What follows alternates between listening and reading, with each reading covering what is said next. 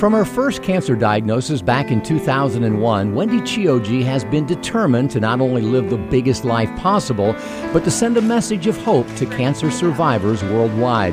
She's written articles and delivered speeches. She's ridden her bike cross-country, crossed countless finish lines, and even climbed mountains, all to raise money and awareness for cancer causes. This has just been the most amazing adventure. It's just such a test of character and willpower and desire to do something great for people. When cancer first intervened in 2001, Wendy was a major market TV news anchor leading a high-profile, glamorous life.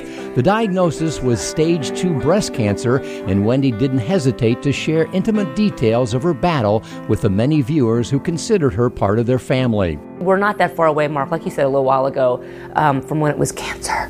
Nobody really talked about cancer. And for me, with the television station and however many thousands of people watch every day, I can shout, it's cancer, and I'm a survivor, it's cancer. So that was my obligation. I do believe it was my obligation, but it was one that I fulfilled happily. Wendy had chemotherapy followed by a mastectomy and 2 reconstructive surgeries. She emerged cancer-free with a new appreciation for the value of every minute and a determination to not only survive, but to thrive. Because all of a sudden it's like, yeah, maybe you have next year and maybe you don't.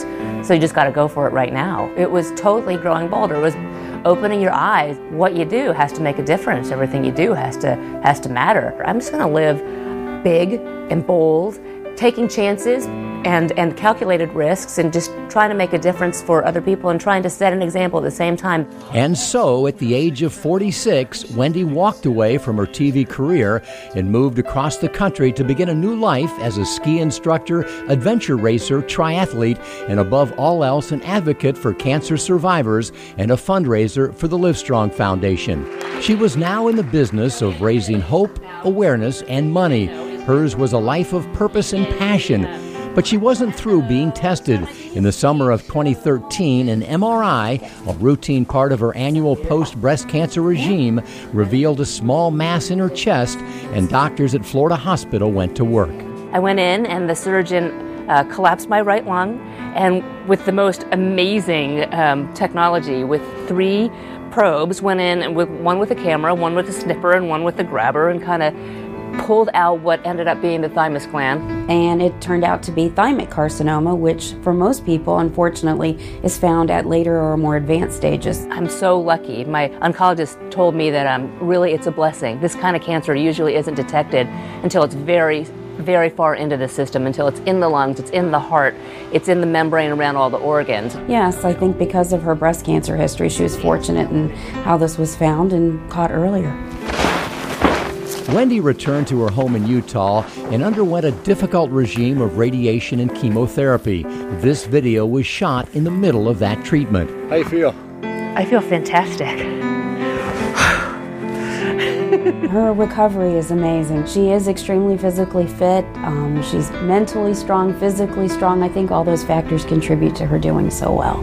This amazing medical team at Florida Hospital has been fantastic. The care was great, questions all answered, every little need taken care of. I feel totally safe. With great care and an amazing attitude, Wendy worked out daily, preparing against all odds for another adventure, another inspirational shout-out to cancer survivors everywhere. She was determined to join Survivor Summit and climb Africa's Mount Kilimanjaro, the world's highest freestanding mountain, just 6 weeks after completing treatment. Something like Kilimanjaro that so few people in the world are able to do, much less a cancer survivor, 2-time cancer survivor, is incredibly symbolic because what it means is victory over disease. I will do everything that I can to make it to the very top. It's amazingly important. It's an exclamation point. It's so there, cancer. You can't change my life. You can't take this. And cancer didn't take it. 2 months later, after a grueling 7-day climb, Wendy and the Survivor Summit team reached the summit of Mount Kilimanjaro, proving that life is worth fighting for and that with the love and support of family and friends, anything is possible.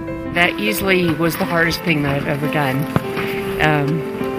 Sometimes it's hard to keep going, but we're here for a bigger reason, so here I am. Did Wendy ask your permission to climb Mount Kilimanjaro? Because I saw her in Park City and she was still undergoing treatment, and she said, I am going to Kilimanjaro no matter what. And I said, what does Dr. Schroff think about this? And she didn't answer.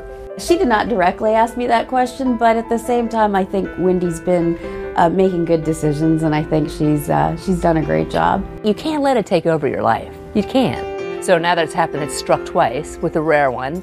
I'm thinking, it could happen again, but I'm not going to live afraid. I got too many things to do. And it's that amazing to-do list of adventure and advocacy that keeps Wendy moving.